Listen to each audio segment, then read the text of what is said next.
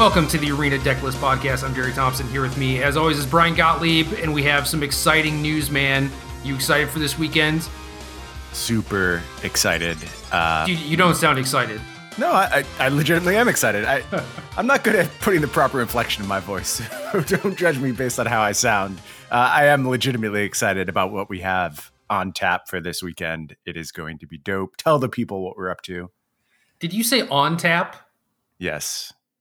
Like you were trying to make a pun, but it's like kind of bad? My puns come almost subconsciously. Like I don't mean to do them, but I know what we're about to talk about, so it probably weaseled its way into my vocabulary. That's a pretty good excuse, because then even if you flop, you're just like, oh, it's my subconscious. It wasn't even me. Anyway. Love that plausible deniability. Right.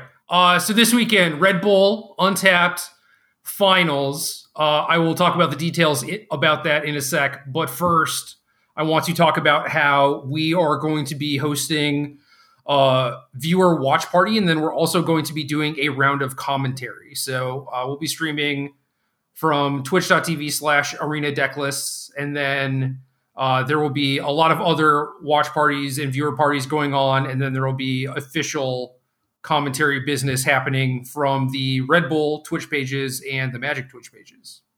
Yup, this is kind of a different approach to coverage of an event, being split up amongst a bunch of channels and then having the main channel on top of it. So hang out in all of them, get that multi-Twitch going, support everyone. We're working with an awesome group of casters, and there's just like a tremendous amount of casting talent being deployed to this show.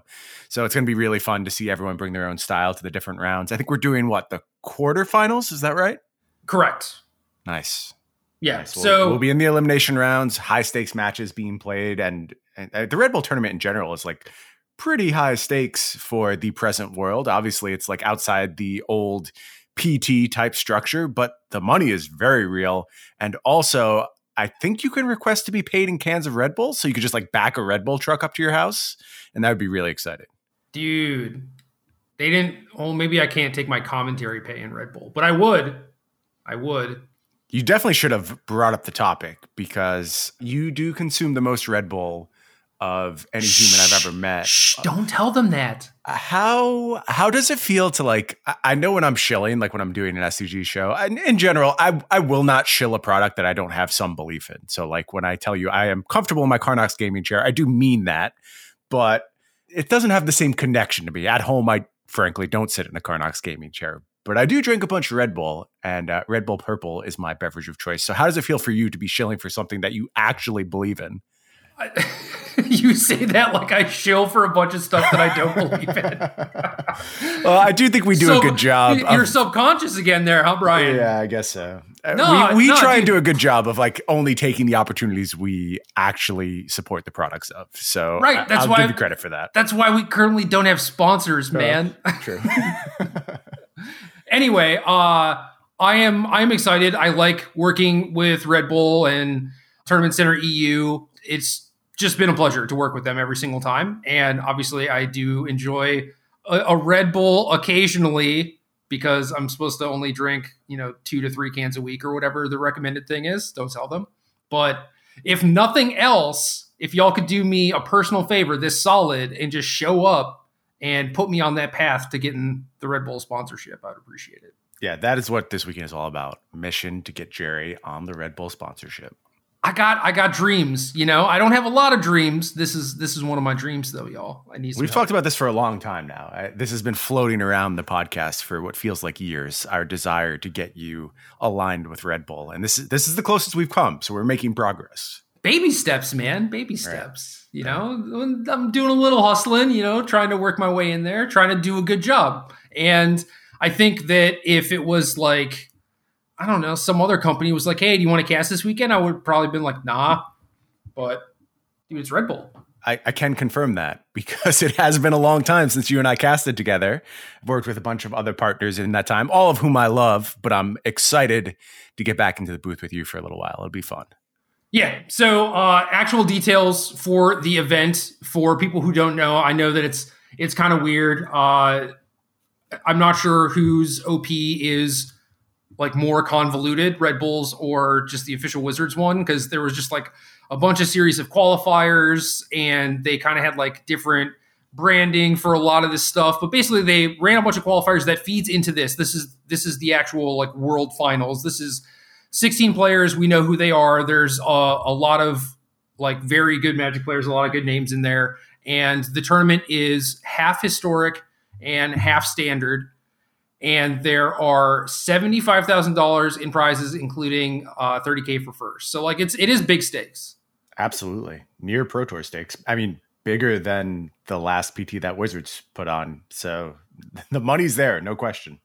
Yeah, big game. And I mean, it's kind of similar to the league play, right? Where it's like, this is going to be a small format. You don't know how much this is actually going to influence any metagame, but it's maybe going to produce more real results because coming in, like these players don't have any read on any specific metagame, right? I think like the discourse going into the league weekend was very clearly about Urian, and the players, at least in MPL, like definitely know each other and know the players' preferences and like could make predictions based on what they thought people were going to show up with and whatever. And this is kind of just like an open tournament, you know, like a lot of these players probably don't know each other. I think especially when it comes to Historic really hasn't had a galvanizing event since the evolution of the format and the addition of some new cards. So really interesting to take a first look at that. Yeah, so I'd be excited for the results of this tournament no matter what, but instead we're going to be watching, we're going to be hanging out. Tournament Center gave us a bunch of cool stuff to give away too, so we have to figure out how to do a bunch of giveaways on our channel and everything, and it's good stuff. So definitely, you know, tune in, show up, watch. I mean, we're gas. Y'all know that because you're listening to this, right? So it'll be a good time. Yeah, and when we bribe you with free stuff, you're super incentivized to come listen to us. So yeah, and I mean, if you think that the event is boring and you don't want to watch, that means that a lot of other people are probably going to think like that, and then there's not going to be a lot of people there, so your odds of getting free stuff are pretty high. Good point. Right? That's some weird roundabout logic, and I hope that everyone shows up. It'd be great. Anyway, aside from that, which is happening this Sunday, by the way, and I'll be like tweeting out explicit details as far as like when we're going live and whatnot when I figured that out, because time zones are strange and there's no way that I could get up at like 3 a.m. to cover this tournament or whatever. But yeah, there's also daylight savings time this weekend, which complicates things, and Europe has already had their daylight savings time. So we'll be carefully trying to figure out exactly when we're going live. But as soon as we know, we will make sure y'all have links and are able to find us. Yeah, I have to pull out like the big whiteboard and start doing a bunch of complex math. Right. So I have to figure out my abacus. Yeah, exactly. Other than that, we had the results of the MPL and Rivals league play stuff. I wrote an article this week about how Urian is not dead, because it's bizarre, man. Magic Discourse is so bizarre. Going into it, it was like, oh, Urian's the only deck in the format. It's unbeatable. And then just after day one of the tournament, it's like, oh, Urian's trash. It's unplayable. You're saying there's hyperbole being used and dramatic overstatements, and dude, it's not even that. It's just like, how did you go from like hardcore, you know, this is your stance on the format, to just doing a complete 180 in like 6 seconds? Yeah. So Austin Yost termed this the Brian effect over on Twitter. He said that I am responsible for hyping a deck immediately and then finding out it's trash. So the last time was with Dance of the Manse at Throne of Eldraine week 1. And he said, I have done it again here with Urian. But I think Austin is off base here for a few reasons. Dude, the first being, go ahead. You weren't responsible for Azorius, man. I agree. And if you look at the players who played Selesnya, they did well. They both had winning records in this tournament and did just fine with the deck I proposed. And by the way, I spent the last 2 weeks telling people, don't play 80 cards in your Urian deck. It's strictly a mistake. Every single person who played Azorius played 80 cards. Everyone. So nobody listened to me. I just don't think I can bear responsibility for this one, because this comes around to the point I really want to make here. And I've been making it for the last few weeks. I'm going to keep harping on it because I think it's something that's very important to our collective understanding of metagames. And that is our tendency to treat decks like monoliths. We are now making declarations, and it goes beyond treating a deck like a monolith in this instance. We're treating a card like a monolith. We're saying all decks that are ready to show up with Yorion in tow are garbage. We were fools. How did we ever get tricked by this garbage card?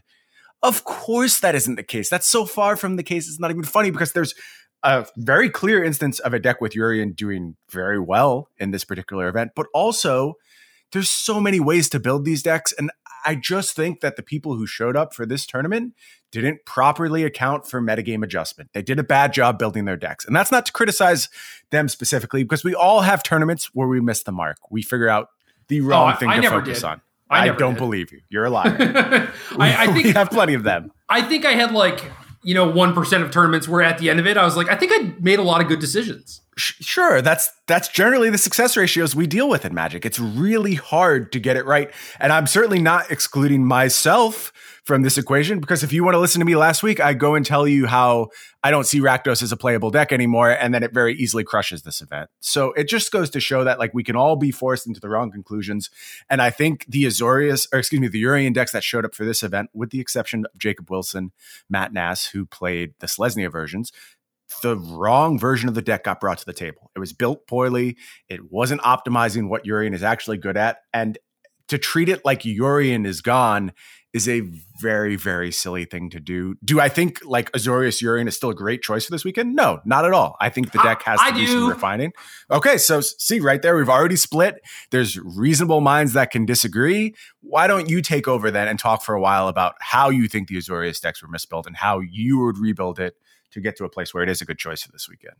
All right, the narrative, as I laid out in my article this week on StarCityGames.com, was that I understand the rationale and motivations of the players that registered Yorion, and I understand why their decks were built the way that they were. This is what I believe was going through their mind.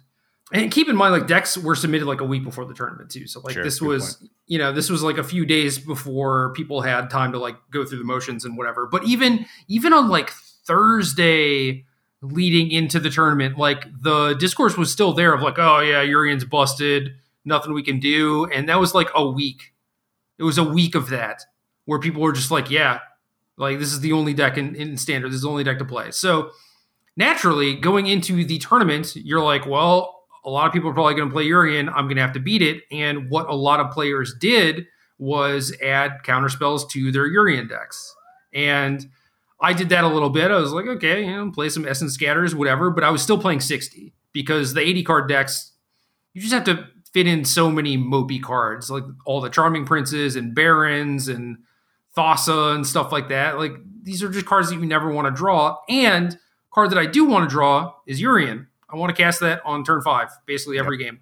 Yep. And I think there is merit to the Abzan ones or the Esper ones. You go a little deeper, you have 3 colors, you play more of a longer game, and you don't mind paying 8 total for a Yorion just to make sure that you always have access to it. But if you play with the 60 card Azorius Yorion decks, you will see a dramatic difference in how just clean they play out versus the 80 card ones. So I think the players who registered Dimir and registered Gruul Adventures all kind of came to the same conclusions as the Yorion players. They just did it in a different way. And because the Yorion players were so focused on beating the mirror match, they just didn't really account for a whole lot of anything else. Because Gruul wasn't really on the radar and Rogues was good, but there weren't a lot of people playing it or hyping it or anything. And I think it's completely reasonable for all the people to come to those conclusions. It just so happens that, a lot of the people that would have normally played Yorion played Rogues or some other deck that beat Yorion. And then they just had a bunch of neutralizes in their deck, which are not good against anyone, Yeah, I don't know. It seems like when you're considering the quality of players involved in these events, you have to give some credit, right? We were here last week talking about how we were high on Rogues, how we were high on Gruul. It wasn't like these were outlandish conclusions where nobody saw these decks coming.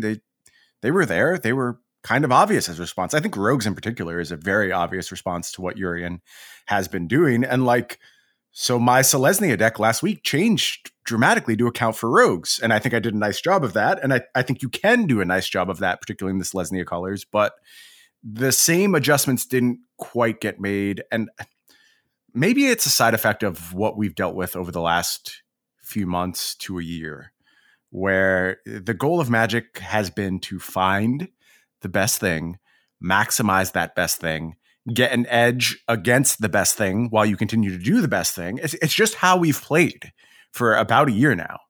And to have an actual format capable of churn and capable of metagame rotation is very, very different from what we've been doing. And I think the decision to play like a Yorion list tuned for the mirror smacks a little bit of what we've been through over the last year of just maximizing this really broken interaction.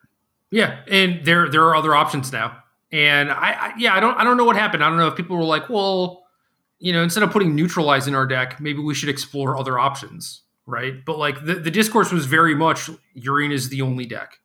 And maybe players just got like a little bit too caught up in that. But I'm not saying that there weren't poor decisions being made. I just understand how the players maybe got to those decisions. And I don't think that the poor result from Azorius as a whole is indicative of Yorion the strategy being bad. Agree. And there's just so many paths to take Yorion down. Even if you wanted to throw Azorius out, I don't think that means you get to discount Yorion, particularly because the matchup spread for something like Selesnya or even these oddball versions, which are starting to crop up, be they Jeskai, Esper. I know Sam Black was talking about like a Mardu Yorion list that he was pretty high on. There's many, many ways to take this deck, and the matchup spread is not consistent across these different versions. They all do very different things. Yep, agree completely. But I'm not like contrarian or whatever most of the time, but I saw the complete 180 in Discourse and I saw the deck list and I was like, ooh, these look not great, especially against, 30% rogues in the field. And then you look at the results of the tournament after the fact, and it's just like, yeah, obviously these Yorion decks got smashed. So then I kind of just went back to the drawing board and I was like, is the deck actually that bad? Because I was beating these decks a week ago, right? And it doesn't seem like much has changed. So I went back to the drawing board, built 60 card Yorion, wrote about my card choices, sideboarding guide, all that stuff, like played it a decent amount on ladder and was still winning. I don't know. It's weird. Like, people talk about how the decks specifically in that tournament are not meant to be played on ladder. And I agree with that because they're heavily metagamed for certain things. And maybe some of those things pan out, some of those don't. But like a lot of that shouldn't translate into the real world. But then if everyone copies the deck list from that tournament, then it does translate into the right. It doesn't matter whether it's correct or not. It's still happening. Right. So for the most part, I was playing in like the same field. Like that is kind of the result of what happened is like people were just playing, the Pantheon Shark Rogue deck or the best performing Lurrus deck and like played against a lot of Gruul adventures and stuff like that. And it's like, okay, yeah, I guess this is just reality, even though it shouldn't be, whatever. Yeah, interesting phenomenon, to be sure. Not a new one. We certainly know decks that do well in high-profile events tend to get overrated and overrepresented, especially on ladders. So I'm not surprised to see that. For my part, despite kind of thinking I was destined to give it up, went back to Selesnya this week, and I just did it again. That's so funny. Remember the subconscious puns we talked about? Give it up? No, I said I was destined to give it up. Because the card I went back to this week was Destiny Spinner. No. Yes. And Destiny Spinner. Why?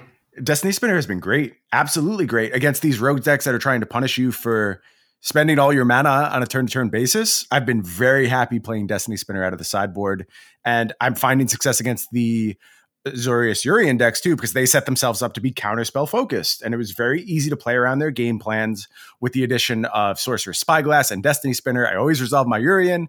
I get to reset it to what I need to. And I've been crushing both Rogues and Azorius Yorion on the ladder. Now, other matchups have gotten worse. I think Gruul is like problematic. You really aren't set up well for Ember Cleaves, but you can adjust to that too. And you can keep bringing decks around. So I am just disappointed to see how quickly everyone wants to dismiss these decks when there's so many moves to make. And even if you reject that move, you don't like Destiny Spinner, that's fine. But you saw that Matt and Jacob also evolved the deck. They added Cultivate. They had Ugin in the list, which was very strange to me since Ugin is like the card I fear the most. And kind of blows up my battlefield, but obviously it's powerful enough that you can make it work in certain scenarios. And they wanted to go further over the top of stuff. And they both played the deck to a very strong record. So there's unquestionably ways you can continue to evolve all these archetypes. I like Cultivate. It was a card I tried. My experience was basically like I needed something in the 2 or 3 slot that, gave like a little bit of velocity. And if you could blink it, even better. And that's, I think your initial list had like 2 Llanowar Visionaries or something, and we quickly went up to 4. And Yep. we're basically just looking for like more of that effect. And just like Golden Egg is the perfect card. Yeah, I played a couple Golden Eggs this week. I thought they were good. I thought it was a good call. Dude, just play 4. It's like you're a food deck.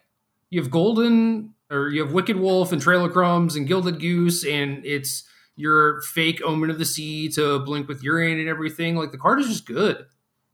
My list feels tight at this point where I don't know what I would be replacing, and there's not cards I currently have that I want fewer copies of. Like I don't have Omen of the Sun or nonsense like that in my deck anymore. Omen of the Hunt? What about that one? I don't have Omen of the Hunt either. I have no omens. So I'm not finding the cut I need to get to 4 copies, but the 2 copies have been absolutely fine. And if I had a card I wanted fewer copies of, like if for some reason I didn't want to play Elspeth Conquers Death in high numbers anymore, and I think I may only have 2 copies in the main deck at this point, but if I decided I only wanted 1 or none, then probably Golden Egg is the card that I replace it with. Yeah, I could find a cut pretty easily. I want to talk about Spyglass a little bit more because for a while there, and I don't think this is an issue very much anymore, but I was having a lot of trouble against the Transmogrify, like Turbo Dream Trawler decks because I could like do my thing, outcard advantage them, but I would just eventually lose to the Dream Trawlers that they had. Yep. And I was looking for a solution to that, and I was like, oh yeah, Shadow Spear, right? Like I can just, ECD their thing and Shadow Spear away their stuff, and like the life gain could help keep me in it if they've been like attacking me early with the Dream Trawlers and stuff. And then I would just eventually lose to like Shark Typhoon or whatever. Sure. That was not great, but thankfully that Jeskai deck is like not very playable, but it was very good against Green White. But Sorcerer's Spyglass, I think, is just an even better Shadow Spear. And the thing that you sold me on is you can just blink it to reset it. So like you could have it to like stop Luca, and then on a turn you could just like, blink it and an ECD, have it come back on Dream Trawler and kill a Dream Trawler. I guess they could just like discard, but you also don't have to do it in the same turn. Right. Yeah. I am not losing to Dream Trawlers anymore with the deck. Spyglass has been what you needed. And the interesting thing is how important the information actually is, especially like when you're playing these matchups where you're playing around like sweepers and counter magic, and you're just getting continual looks at their hand, because even when you're keeping your Spyglass on the same thing, you use it as like Urza's glasses. Peek. Yeah. A little peek at their hand. So the card's been good, and it just really solidified my plan against them. And the problem you talked about was real. They could outscale you. I'm not getting outscaled anymore. And is Dream Trawler an impactful card? Sure. Can I easily win with it on the battlefield for 6 or 7 turns? Yes, I can. It's not hard to come over the top of it at this point. Yeah, my issue was specifically like the Luca version where they just put like 2 of them into play very early. Yep. And at that point it's like if they give you enough time, obviously like you can go way over the top of anyone. But yeah, that was kind of the situation where I was just like, I'm just like struggling against this, and it's mopey, and all right, I guess I'll put Shadow Spear in my deck. But yeah, this is a format where there are just better options, and you can go digging for those options. And I mean, there's even like Run Afoul, right? And I was playing that at first, but it's worse than Spyglass because you can Trail of Crumbs into it. So yeah, and I think too, if Run Afoul just became the answer, they'd be able to play around it effectively. But to your point, like getting Turbo Dream Trawlered, it doesn't happen when you have a bunch of Spyglasses because you get to do the Luca reset thing. And I just don't lose to that deck anymore, but you don't see much of that deck anymore. So like, that's not really my concern. I just think it's a fine plan to have against a bunch of stuff, including Ugin, which was a problematic card. And Ugin also showed up in this weekend as well in the hands of the ramp deck played by Emma Handy, Autumn Burchett. So that card was back in the metagame to some extent. Dude, I've been messing around with a teamer deck that I really like. Okay, similar to those ramp lists we saw? No. Okay, tell me about it. It's Basically just a bunch of value stuff, no ultimatum. It's kind of similar to the one that Julian won the last SCG qualifier with. Okay.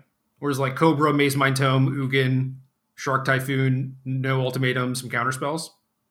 And I think that this might actually be good. I've only played like 5 matches because I didn't have a ton of time between like having the idea and then having to like write article and do podcasts and a bunch of other stuff. But I'm excited to keep playing with that. But like Ugin just good, dude. It is very, very good. Powerful Magic card. The world, though, where people are playing a lot of counter Magic, I expected Ugin to struggle in that space, but it doesn't seem like that was the case. It seemed like these Temur ramp decks put up good numbers, including against decks with a lot of counter Magic. So kind of have to eat my words there. It seemed like they found a nice configuration to still get value out of Ugin. The rogue decks aren't playing as many counter spells as they should be, maybe. Like the Shark Typhoon ones went up to Didn't Say Please, and some of them had Essence Scatter, like Anti-Cognition, but you know, if you're playing like all the Hedron or the Ruin Crabs and Merfolk Wind Robbers, Call the Death Dweller, stuff like that, like you don't have a lot of room for actual counter spells. I just wish we would stop playing all those cards, though. Like, I don't agree. understand why we keep doing that. And I feel like I'm beating my head against the wall. My article this week was about rogues and comparing and contrasting the different builds that showed up this weekend. And frankly, the win rate spreads were very close amongst all the different versions, but the sample sizes were small. So of course, it wasn't meant to be a determinative look at, oh, this is the correct way, this is the wrong way. Basically, I just wanted to discuss the differences while adding a little data sprinkling on top as a little color. But continue to see a real devotion to the idea that 4 Ruin Crab is the correct way to do it. And I mentioned in this tournament, it was either 4 Ruin Crabs or 0 Ruin Crabs, with only one exception. That was Yuta Takahashi, who played 3 Ruin Crabs. I continue to think you're just supposed to play like 2 Ruin Crabs, 4 Thieves Guild Enforcer, 4 Soaring Thought Thief, and then more counter Magic. I think that's what makes this deck good. It makes it well positioned, and you can play these fairies type game plans very well with a little bit less of the top end. Shark Typhoon hasn't really blown me away in the Rogues deck. I know, like, again, it did fine. The win rates for the Shark Typhoon versions were less than the Ruin Crab versions, but it wasn't a determinative difference. It was like 6% or something like that, certainly within the range of error for the sample sizes we were dealing with. So personally, I haven't loved the play patterns for Shark Typhoons. I think they're really good at challenging Dream Trawler and challenging Planeswalkers. And I think those should both be trending down right now in the metagame. Yeah, the Lurrus Crab ones are, you know, they definitely want to play at instant speed to some degree, but at some point they just go into kind of tap out mode. And that is definitely better against things like Gruul Adventures and Rakdos. You know, you get to be proactive and you have things that are like cheap and very impactful, right? And the Shark Typhoon one is a little bit more one-dimensional, where they're playing this flash game. They're trying to basically just like answer everything that you play and win in the long game. And that doesn't necessarily pan out against a lot of these decks. Whereas the Lurrus deck can race you rather effectively and just recur Lurrus and like win those games of attrition just through combat and trading. Whereas the Shark Typhoon deck just has to point like a Heartless Act at everything, which is just not a great plan. It's a tough spot to be in. I mean, they do it well because they have Into the Story, which is like the banger card of this deck for sure. And it's funny to think of a world where Rogues existed and Into the Story wasn't part of it. Don't know how we tricked ourselves into thinking that deck was playable, because playing without Into the Story now seems absolutely preposterous to me. Well, I mean, I'm sure that deck is still playable, right? It's just you have a mostly better option. You don't have to play the crappy, expensive cards, and now you have this deck that plays like early and long, which is always kind of busted in Magic. So, yeah, I mean, you cut Rankle or Xerath Sand or whatever for Into the Story, and it's like, yeah, your deck is just a million times better. Yeah, way better. Another thing I talked about a lot with Rogues lists is that I don't think players are oscillating between companion games and non-companion games often enough. I think it's an underused strategy. Now, you can either do it with Shark Typhoon in the main, Lurrus in the sideboard out your Shark Typhoons, or you can have Shark Typhoon in the sideboard and Lurrus, and get Lurrus in game ones, and when you need to, go to Shark Typhoons. That's the configuration I like.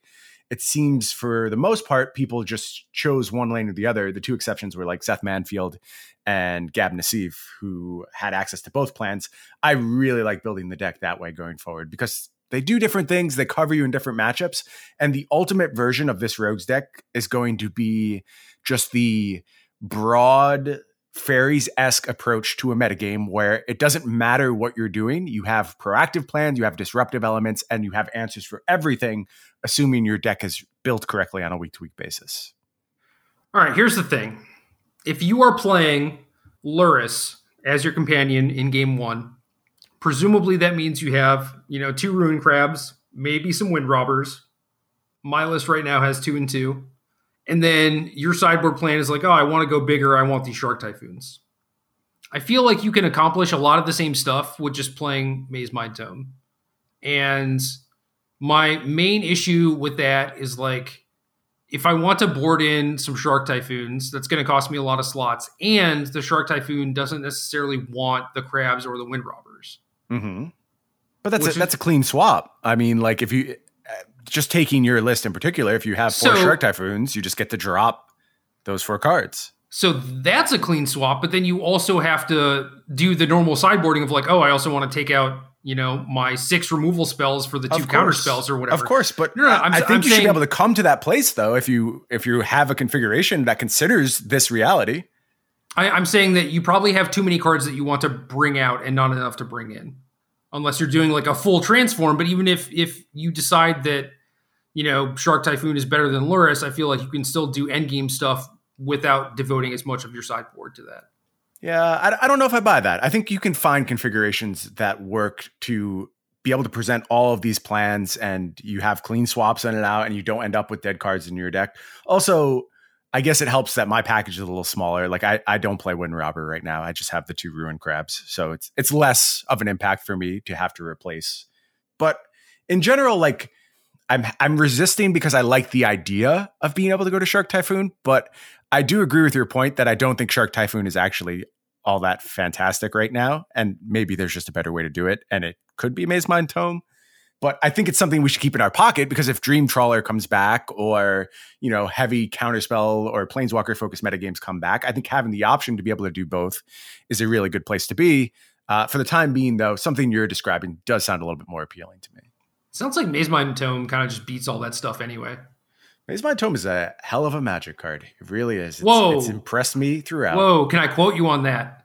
I'm pretty sure, and I'm not 100% sure, so maybe you get to blow me up here, but I think when we sat down to do our M21 lists, I had Maze Mind Tome on my list, and you did not, if I recall correctly. I think I had it in my honorable mention because I thought you would make fun of me. Okay, well, you were wrong. I like Maze Mind Tome. It's much better than Treasure Map. Dude, I know that's going to offend you. That is offensive. That is highly offensive. I think you believe it too. I just don't think you could let it stand based on principle. Treasure Map is just so much cooler in the way it plays out, though. It's because you Magic card. You get the lands, and then you get because you want the scry early, right? Like, how tempted are you to scry on 2 with the Maze Mind Tome? It's like a lot of the time if you don't have like a great draw just rolled up, Yeah. I scry a very high percentage of the time. I tend to burn my Maze Mind Tomes very aggressively. And if I have dead spots, I will often spend it on a scry. That's not a hard and fast rule, but I do think I am more willing to take a scry than most players. Yeah, I'm not. But like that's what you should be doing with the card, And that's what Treasure Map was really good at. Yeah. Anyway, card is busted. Kind of told y'all, 17 years ago at the Invitational where I played 4 Treasure Map Red Black and you made fun of me. I guess that was only like 3 years ago, but it feels like 17 years ago. It really does feel like 17 years ago where you were a member of the MPL competing in the Mythic Invitational. That sounds like another universe. Dude, 2020 has been the longest decade. It really has. Yeah, Maze Mind Tome solves all problems. Obviously, I have Maze Mind Tome in my Urian deck and my Teamer deck. So, but it's not like a pet card scenario thing. I don't think it's just like so many of the games come down to not necessarily like strict attrition, but it's like you definitely want to be able to spend your mana and have options and extra resources and stuff like that. And then if you're playing against something like Rule, then yeah, you can just burn it really quickly and it probably doesn't matter all that much. Yeah, I've got your back here. I mean, I think this is something we talked about when we first saw the card, was like the ability to mitigate the chance of missing the third land drop is tremendous to get out of your late game card advantage insurance policy. That also gains you some life. It just does a bunch of things that a very specific archetype really needs to have access to if it's going to be a competitor in the modern game of Magic. Yeah. Yeah, so the teamer deck is basically just like all value cards, and it's super sweet. And then you just cap out at Ugin, and a lot of people just kind of like lose to Ugin. So yeah. I understand why Matt and Jacob played it in their Selesnya deck.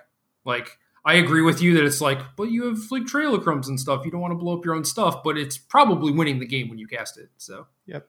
Things like that, I always like to point out the option to not cast the card and not do the thing. You could also just like play Ugin and Plus and make value that way. So right. If it's powerful enough, you'll find ways to not destroy your own battlefield with it. Yep, exactly. What about Gruul Adventures? How much experience do you have with this post MPL thing? Against it, a good amount. Playing it, none, really. I mean, that's not my style. It's not that I don't particularly like this deck. I do think it's strong. I think it was a very good choice for this particular event. I would just rather tune my deck to beat stuff like that. And I have been able to. I think Gruul aggro really benefits from a lack of focus. When you need to beat this deck, it's pretty conceivable that you will do so because its two payoffs are expensive artifacts. And it's not hard for a bunch of wilts to creep back in or other means of controlling this. So I haven't been struggling against it. I'm still finding wins against it, but it's the same thing. If you aren't accounting for this in the metagame, there's no question the cards are raw, powerful enough to go ahead and beat up on people who aren't respecting it. Yeah, I definitely agree on all counts. I have not played with it. I played with it some like immediately after the bans. And granted, it hasn't like changed much since then. So I think my experience is still relatively valid, but I've watched a lot of people stream it because it was kind of the hotness after that event. And a lot of people were like, this is really like an 11-1 deck. I have to actually figure this out. But yeah, it keeps smashing people. It's 11-1 if people aren't respecting what you're capable of. 100%. That's the way Magic works. If you aren't being given proper due, you get to exploit that. And Gruul aggro did that very, very well. Same thing Rakdos midrange did. It just wasn't getting any respect at all. And also being fueled by the most play deck. So that's a unique scenario where it's not just like not being paid attention to, but it's being actively aided and abetted by the number one threat in the format. And yeah, that's a good circumstance for this deck to show up and do very well, which is not something I thought would happen. Yeah, so Rogues plays Ruin Crab to Dark Ritual. They're into the stories. And when Rakdos gets Ruin Crabbed, it is getting Dark Ritualed. Yeah. So I think that it's definitely like a ballsy choice to play Rakdos into a field, again, where the discourse was like all Yorion, because Yorion is typically quite good against it. I mean, at least if you're playing like compact 60 card Yorion, I think you're good against it. Once you start adding like the neutralizes and stuff, it gets a little bit worse. But if you have 4 glass caskets in 60, you're pretty well set up to deal with Kroxa and all their other nonsense. So definitely like a pretty risky choice, but pays off because, again, the Yorion decks just kind of like cannibalized each other and didn't have the tools to deal with it. And Rakdos is just pretty good against people doing fair-ish things. Yeah, I agree with that. Again, sample size is way too small for definitive conclusions, but Rakdos won 70% of its matches against Azorius Yorion, and it just shouldn't. It shouldn't get to do that unless it's being given no respect whatsoever. And those decks have gotten very, very inbred, which they absolutely did. And then it turned out they didn't beat anything. Can you recall, since we started doing these pretty matchup matrix things, we talked last week about a deck that had all, or maybe this is going back a few weeks. I think this is about Omnath Adventures, where Omnath Adventures posted all green across the board, nothing but winning matchups. This is the first time I think I've seen nothing but losing matchups for a deck. Azorius Yorion posted a 25% win rate, and that's also it's not great. The lowest win rate I've ever seen on one of these charts, without question. Just the absolute lowest. Yeah, I definitely agree with that, dude, especially for, it wasn't the most popular deck, but a lot of people expected it to be the most popular deck, and it just got smashed so hard. Normally, it's like, you think about like Oko type of stuff, right? Where it's, 60 to 70% of the metagame and is still winning like 55% or whatever. Right. I guess Goblins didn't do that well, did it? No, it was like a 50% win rate, if I recall correctly. Okay. I mean, that's still pretty good for everyone gunning for it. Yeah. Yeah, maybe it was like 49 or something like that. But it wasn't anywhere near 25%. I promise you that. So, yeah, man, everyone just trying to throw the baby out with the bathwater on this one. And I don't like it. Well, I think a lot of it is probably born of these numbers. It fuels into the very hyperbolic approach we take to Magic these days to see unprecedented numbers. You really want to say, okay, this is an unprecedented situation where this deck is laughably bad and people have talked themselves into it. But my experience with the deck just doesn't check those boxes. I won plenty with Azorius Urian and other versions of Urian, and it just doesn't feel like a 25% deck. It does the most powerful stuff in the format. So that means it cannibalized itself and got a little inbred, and that'll happen. But I do think there's some space for the deck to turn it around. Yeah, people look at the numbers, and even the Matrix just says like Urian on it, and it's got a picture of the thing, right? And it's like Urian equals bad. So now whenever I'm like, hey, I have this deck, I think it is good, and show it to someone, and they're like, it has Urian in it, it's bad. And it's like, it's 40 cards different from everyone else's decks. Like, this is not the same deck. Yeah, I made a similar comment where I can't be held responsible for people misbuilding their decks by 60 plus cards. Like, I'm sorry, that's not something I'm going to take credit for. You can't take credit for it, but you can take the blame for it. I think that's how it works. Pass. I've taken enough blame. Honestly, I'm very willing to take blame. I'm willing to take it on the chin when I deserve it. I don't deserve it here. I'm not accepting this one. Yeah. Dude, what else? Are there any other decks? I think there are a lot of other decks, actually. And I think there's a lot to still be uncovered. I continue to be surprised by things on the ladder from time to time and see ideas that I'm like, oh, I mean, maybe that kind of makes sense to me. I get what they're going for, and they feel unrefined, but there's other good stuff lurking out there. And again, I think we have a hangover to overcome of like, oh, we found the best thing. That's it. Pack the format up. I was doing it a little bit last week. I was ready to be like, well, here's the outer limits of the format. You will always be having to account for this. Maybe you don't, though. Maybe there's enough space underneath where you can find some really powerful strategies. I think like we have to have a conversation about Golgari Adventures again, right? Like, does that deck still have a place when Azorius Urian is no longer part of the format? Whether it should be or not, if people don't think it should be played, can you go back to Golgari Adventures? I tend to be pessimistic about that deck. I think it has some flaws that we were too quick to write off when declaring it the best deck, but there's some place for it. It should have some metagame percentage, and there's other powerful stuff too. Setessan Champion continues to intrigue me. I think that is a card that we haven't heard the last of. Aggressive white decks. I haven't heard the first of it. Okay, sure. I mean, that's fair. It certainly hasn't broken through to the top level, but I think it'll have a moment where it gets to if you find the right Setessan Champion decks. And there's still Doom Foretold stuff going on, which doesn't strike me as lining up great with this format, but the format changes so quickly, and you could very easily find yourself in a spot where Doom Foretold makes sense. Yeah, I agree with all that. I went down a very tiny rabbit hole yesterday watching Nick Prince stream where his opponent was playing Rakdos but had a mini sacrifice package, just like Woe Strider, Village Rights, Claim the Firstborn. And I was like, I don't know if this is actually good, but it's like kind of intriguing, and I thought about it a little bit more and I was like, oh, the Akroan War. And that's a card that I think is just good already. And then that in combination with the sacrifice stuff, like I got to work and I built a deck. And I was like, oh, this is actually not bad. So yeah, I played with your list a little bit yesterday. I thought it did a really good job in some matchups, particularly the Gruul matchup. I really liked what Akroan War did. And it was possible to play through spots where you weren't able to play through before. Certainly, you're still benefiting with the configuration you posted against things like Ruin Crab, charging up your Woe Striders and your Croxes. You're always going to benefit from that. So it was intriguing. And I do agree with you that Akroan War has proven some worth in this format, probably deserves another look. Play that card with Setessan Champion. Is that doing anything? Is that a thing? This is my current approach where I just put these cards together and I'm like, is that a thing? And sometimes it is, it turns out. Enchantment. Yeah. Ooh, enchantment.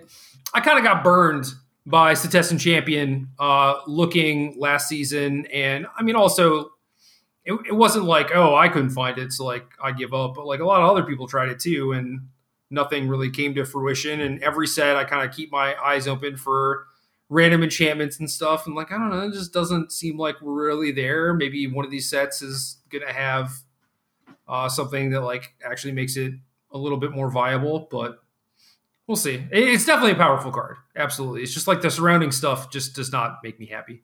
Yeah, the cards you're pairing with it are a little bit below rate. There's like, what's the Setessan enchantment that draws a card and gives it Tactics? Trample? Yeah, Setessan Tactics. I don't know. That doesn't strike me as a constructed card. But then like you have moments where it's like, oh, my huge all that glitter Setessan champion is now trampling, and that's exactly what I needed. And I drew 2 cards off of it, and it feels great. There needs to be a bit more consistency to these approaches, though. You're going to build like a 5/7, then I'm going to Crow and War it. I did this actually yesterday. I stole an 8/10 Setessan champion with the Akroan War, and my Akroan War wasn't good enough. They outscaled me because they drew like literally 20 cards off their other Setessan champion, which they returned with Call of the Death Dweller. Okay, yeah. Yeah, they were doing like weird Stormherald stuff, but they intrigued me because I went and built the deck immediately following, and I was like, well, this looks kind of powerful. So again, more powerful stuff that's lurking just below the surface. Too much nonsense, man. There's a lot of nonsense to explore, but I love that we can explore it again and not feel like a total clown. Like you only feel like a half clown while you're doing it.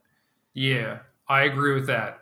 So this weekend, there's the Arena Open, and I don't know if this is a bug or a feature. I guess it's technically a feature, but you can play best of 3 on day 1 in addition to best of 1. So not only do you have to figure out what deck to play, you have to figure out like what queue to play in first. I guess that's good, like giving people more options. It seems fairly easy to like game a little bit, but I don't know. What do you think about all this? Are you playing? Probably not, just given the Red Bull stuff we have going on and, you know, not wanting to have any distractions while that's happening. So I'm assuming you can play Saturday. Yeah, but we're going to be occupied on Sunday. So it's like, even if I do well on Saturday, am I going to have time to finish my games on Sunday? No, of course not. Okay. So I think I could skip this one pretty safely then. I don't know. We'll see what Saturday brings and whether I feel like sitting down to play some Magic for a while. You still get prizes on Saturday, right? Yeah, but they're not good. Like all the equity's tied up in day 2. I don't know. I doubt I'll play. If I did, I would just play best of 3. Like best of 1. There's a part of me that thinks you could do something to get an edge in best of 1, but it's also really painful to play. And I don't enjoy it all that much. And I also think a lot of my personal skill edge and a lot of good players' skill edges in general are tied up in sideboarding. And suboptimal players are not as good at sideboard plans and doing the correct thing in post-board games. So giving up that edge seems not good if you just want to leverage some play skill advantage and quickly make your way on to day 2. So I would just be playing best of 3. Well, you're not necessarily giving up any sort of advantage, right? If everyone who is playing in the best of 3 queue is like fairly competent. Yeah, but that's not going to be the case. I don't mean to say that like rudely, but the potential pool of arena players is too large at this point for everyone to be involved in best of 3 to be competent. It's not like a Magic Online Premier event where you can literally name every single person in it. It's just too big of a field. But like who is going to be a player that you know who is going to purposefully play best of 1 besides me? I don't know. There's other weirdos like you out there who will convince themselves that they've cracked the best of 1 format. Why are you playing best of 1? I ain't got time, man. Just too busy. That's it. Well, I wouldn't say I'm busy, but I don't know. If I had to play like 7 best of 3 matches, then dude, it's too much. I don't think you do. Isn't it just like... Oh, is it shorter? I'm not going to say for sure. I think it's shorter, but I don't have the information in front of me. For some reason, 4 wins is stuck in my head. I don't know if that's correct or not. That's a little bit more intriguing. I did not know about that. I just knew that there were 2 queues. All right, let's look. Let's do the weekly thing where we have to go traverse these websites that are impossible to make our way through and try and understand exactly how this event works. Yeah, I was thinking that if you joined the best of 3 queue, you're just locked into dedicating like so much more time for basically the same result. But if it's fewer match wins required or like you play fewer matches total, then that's great. Okay, best of 1 you play. This is interesting. Now I want to expand this discussion. Best of 1, You play till 7 wins or 3 losses. Yep, which is the same as what it was last time, I think. Best of 3, you play to 4 wins or 1 loss. Oh, also, that's pretty gross. Also, the gem prizes are dramatically different. Dramatically. And I don't think the entry fee is different. Nope. The entry fee is the same. So, okay. 4,000 gems to enter. Best of 1, 3 wins, you get 400 gems. 4 wins, you get 800 gems. 5 wins, you get 1,200 gems. 6 wins, you get 1,600 gems. So you lose half of your entry fee no matter what. And 7 wins, you get 2,000 gems, but you get like another 2,000 down the road. So that's when you make your entry fee back, only if you qualify. In best of 3, 1 win is 1,000 gems. 2 wins is 2,500 gems. 3 wins is 5,000 gems. So you've actually turned a profit at 3-0. 4 wins is 5,000 gems plus qualification for day 2. So this is actually pretty interesting. There's a lot of give and take here. It's not just as simple as shorter time requirements. I think there's a lot of EV calculations that probably have to be done if you want to do the optimal thing. I certainly don't care about doing the optimal thing. I want to do the thing I'll enjoy the most. So I'm going to best of 3 probably no matter what. But if you're really trying to squeeze out the most value, you better get your calculator out and figure out exactly which one of these benefits you the most. Well, I also don't have time to do EV calculations, man. Okay. So then just do whatever you feel like. Listen to your heart. That's my advice. So based on this, I don't like it being single elim for best of 3, but I feel like that tournament structure is just so much better than the best of 1 stuff. Yeah, I agree with you. I don't know. I guess if I were going to play, and I might play, we'll see. We have a rehearsal on Saturday at some point that I should show up for probably. So gotta try and do that for sure. But yeah, like 4 best 3 matches, that's not bad. That's way better than playing like 9 best of 1s, I think. I think so. Yeah.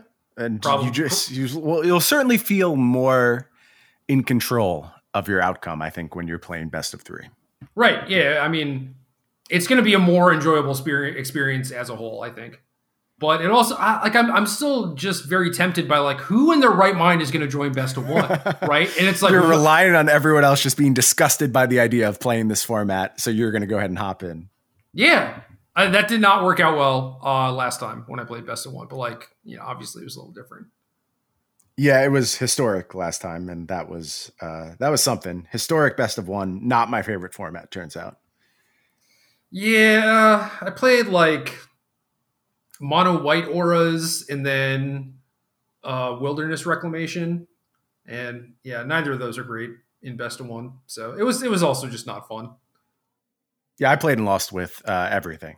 So it really, I don't even have deck selection to play him. I just lost a bunch, and I agree, it was not fun.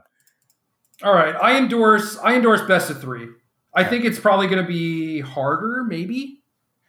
I just think the player pool is too big to make those kind of conclusions. And I don't know that all of the less experienced players are. I know that's the narrative, like new players to Arena play best of 1 is what we say.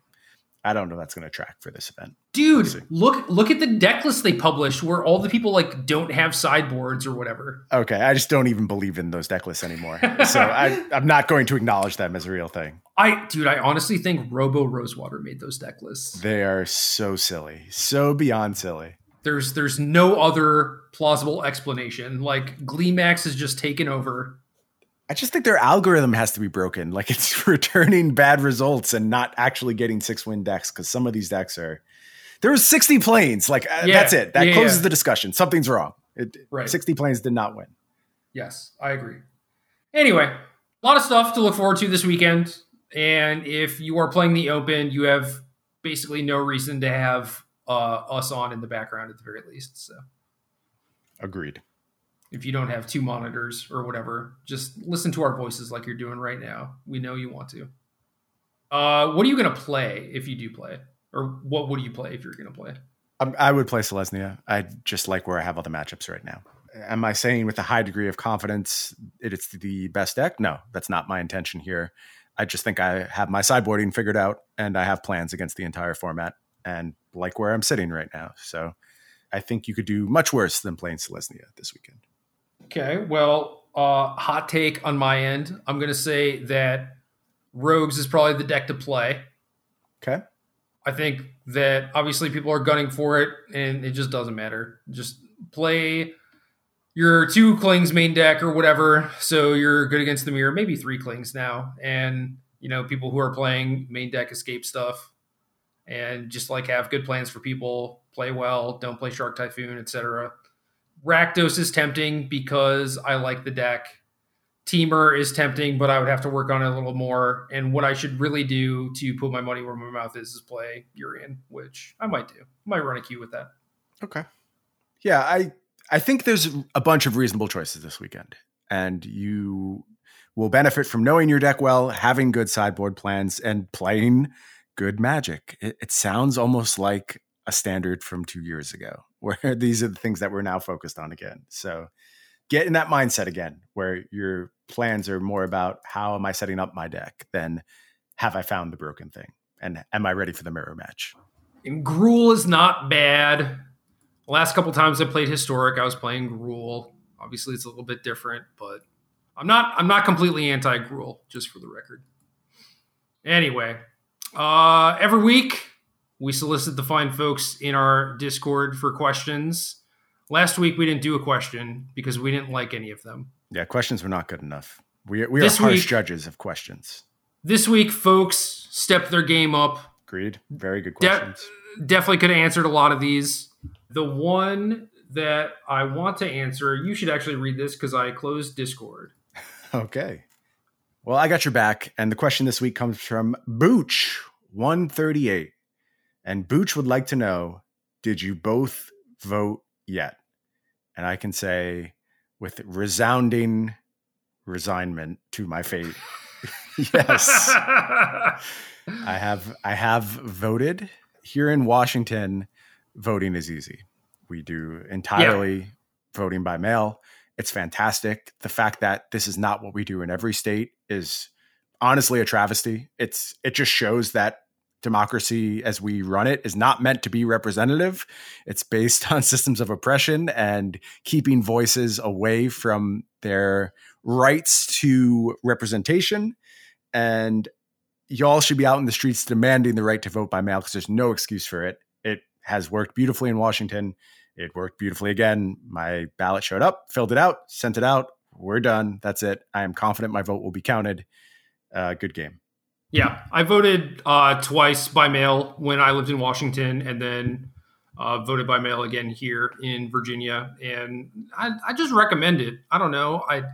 I'm curious as to why people would not do it. I mean, obviously, there's like a lot of stuff, people worried about their ballots not getting counted, and I totally get that. That is a very real concern, especially at this point. But it's just so simple and easy, and I love it. Yeah, it needs to become widespread, and it should be very high on our list of things to do to try and restore some semblance of democracy to our lives. Because it's not doing so well right now, is democracy. I don't really feel like my voice is being heard. I know a lot of people are disillusioned. I didn't vote for a large portion of my life. Me too. How you get to that place. And, it's really easy to just scream at people. You have to vote. You have to do this. And I will tell you that when people did that to me, I didn't listen. So I'm not going to do that. I don't think it's correct to kind of browbeat people right now. What I'm going to do instead is tell you what changed my mind. And it's the vulnerable people in my friends and family groups just telling me that they needed this from me and telling me that this was important to them and telling me that it shows that I am listening to their voices and concerned about the plight that is very real for them. The rights that non-males tend to lose should this election break a certain way, and the rights that our gay friends tend to have taken away in moments where the people in office don't want their best interests reflected. This stuff matters. And it's enough for me that these people have asked me to support their interests. And I hear all the criticisms about our democracy. I agree with the vast, vast majority of them. I often do not feel like my desires are being reflected, and I don't feel like the desire of the people is being reflected most of the time. But this is the best I can do in this particular system. Now, I'm not saying this is the optimal system for change, and certainly most of my effort should be focused on other methods of bringing about change. And I respect the people who devote themselves very hard to those pathways. I just think it's so low cost for me to vote that I'm willing to do it here, and I would encourage other people to do the same. Yeah, cosign. Man, what do I talk about first? So when I was a fairly young, like really, really shitty kid, I remember a good friend of mine like talking to me about voting, and I don't know if she was just asking me if like I was registered to vote or if I was going to vote or whatever, and I just like, laughed at her because I'm a giant asshole, and she was just like, why is this funny to you? And I was like, well, whoever has been president or whatever has not changed my life at all. And I think about that now, like, 10 plus years later, and it's true. It was a true statement, right? But like, that's not the point. Right. And it certainly speaks to just like, the amount of privilege that you and I both have, right? It's like, we're just like set up to succeed or fail upward or whatever.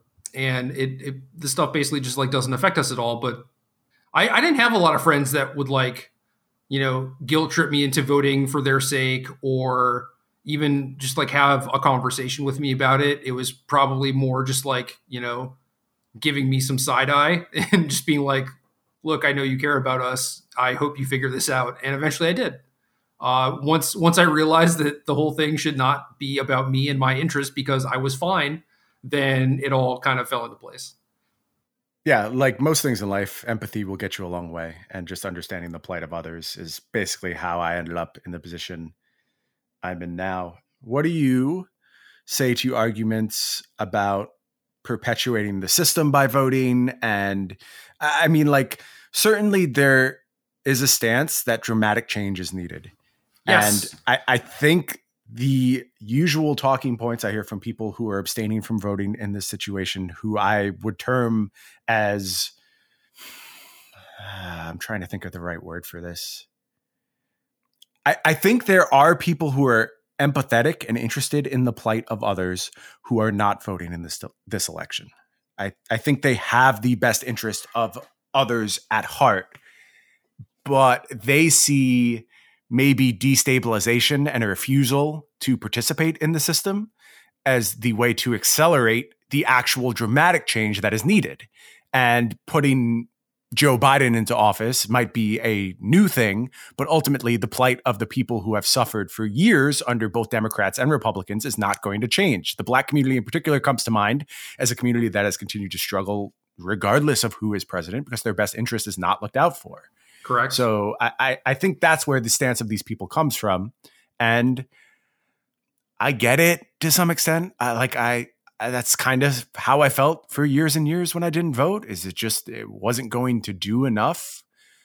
But it comes down to like a cost benefit analysis. And I don't think the benefit of failing to participate is greater than the benefit of participation at this moment. That's where I've fallen on it. And I respect people who are coming to an opposite conclusion when they're doing so in good faith. And when they still do have the best interests of others in their hearts, like that's where they're trying to get to. They just disagree on how to get there. I think I owe people like that respect. I do disagree though. And I was curious how you feel about those type of stances. Yeah, I think I have a reasonable answer to this. So I don't remember what your exact language was where, like you shipped off your ballot and in resignation or whatever. And it's like, yeah, that's kind of how I feel too, where it's like, this is important. This is an important first step. This does not solve any problems. It just makes things, less bad. And we still have a lot of work to do. And I think that abstaining to vote, I can see how someone can get to that point of view. Same way I can see how people would put 4 neutralizes in their 80 card Urian deck or whatever. I don't think it's right because if your goal is like, oh, the system is busted, so you're like abstaining to like stick it to them or whatever, and it's like that's what a lot of people want you to do, is to not vote, so that they can continue to do like evil and messed up shit. And so that's not good. And also, you abstaining is not going to fix the system. And maybe you think that voting is not going to fix the system, but it's certainly going to help a lot more than not doing it. And in the vein of me feeling like this is the first step, it's just like, all right, stem the bleeding. And what I think, like I'm going to try and do is just like focus more on like local elections and just like smaller stuff, and just try and like get the shitheads out of office. And then just, slowly but surely we can take up like more and more of a majority. You know what I mean? And then at that point, it's just like, you can't have someone like Biden be the face of the DNC or whatever. You just can't.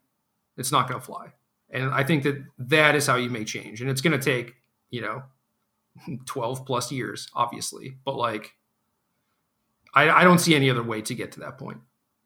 Yeah, short of open revolution, which... well, yeah. Whatever. We don't need to go down this road. It's the questions that I've been pondering this whole time. I just wanted to take a moment to, I don't know, kind of give them some credence and ultimately acknowledge them and explain why I turned out on the other side of things and am willing to vote in this election. 2020 is Operation Eliminate Some Shitheads. The most vile shitheads have to go. And then down the road, we will work on actual representative government that serves our interests. But for now, protect the people who are vulnerable. And I do think this is the best way to do so.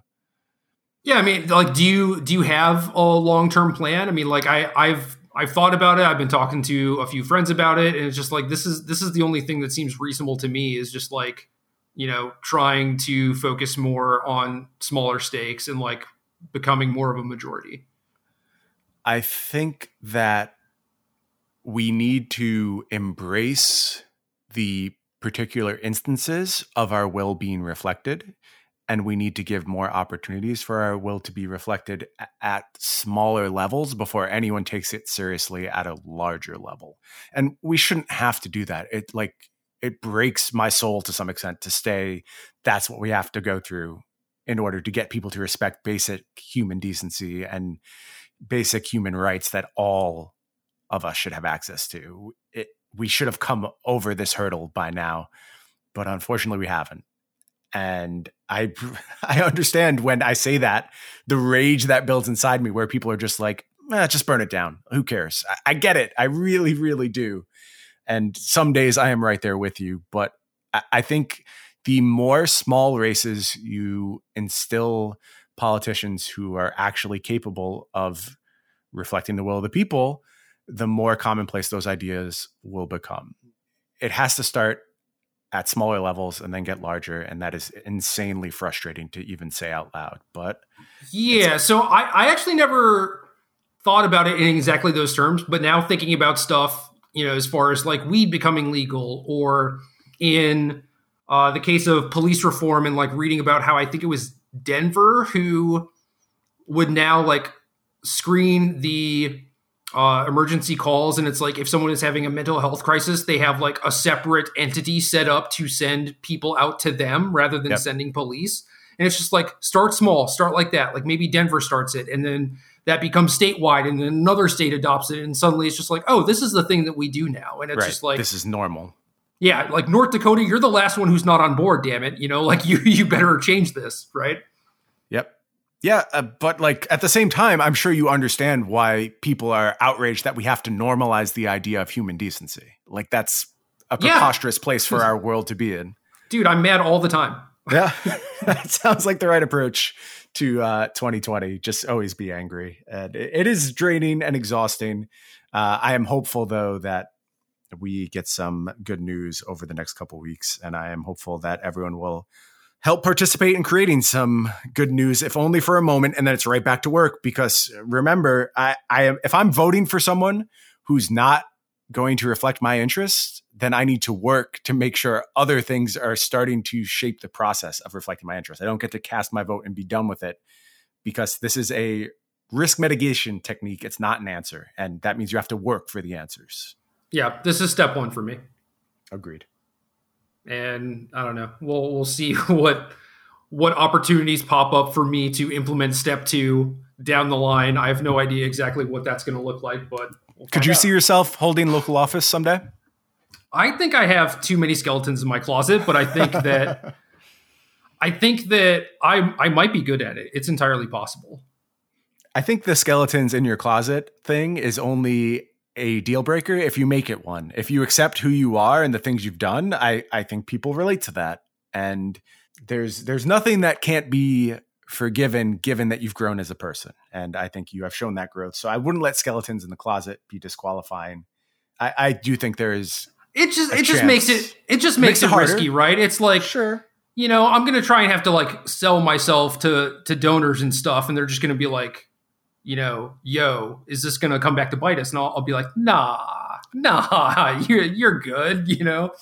But as far as like the schmoozing, the talking, whatever, I think that I could, but I also think that I don't know, it should not be a white person's job to speak for marginalized people. Sure. You know? I think that's a really good take. I always think in these moments when you're thinking about politician skeletons in the closet, I guess it's not quite my hometown. I grew up in a super small town, but we merged with a slightly larger small town, our school districts. So I kind of also see that town as part of my hometown.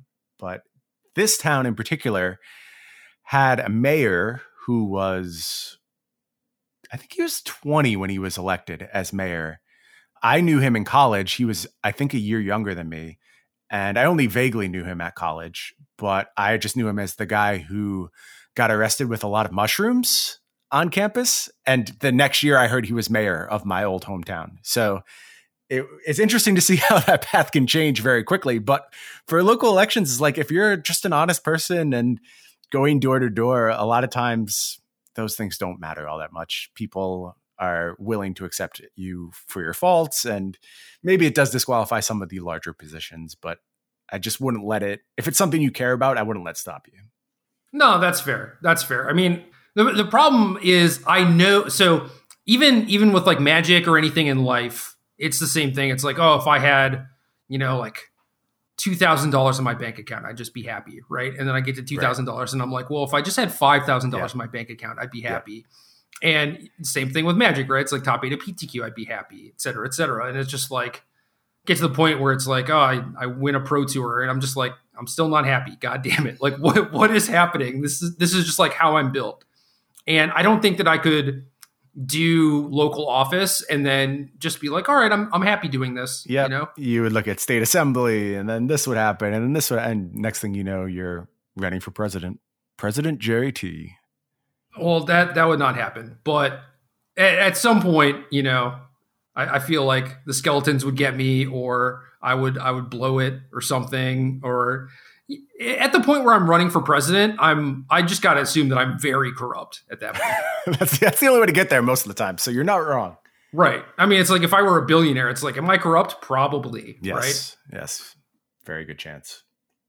Well, now I'm depressed. I don't want to talk about politics anymore.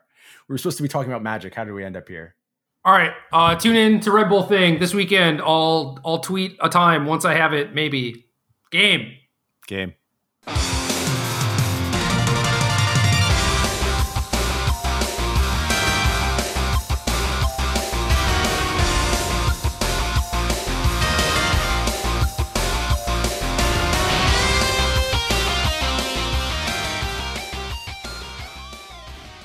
Good luck.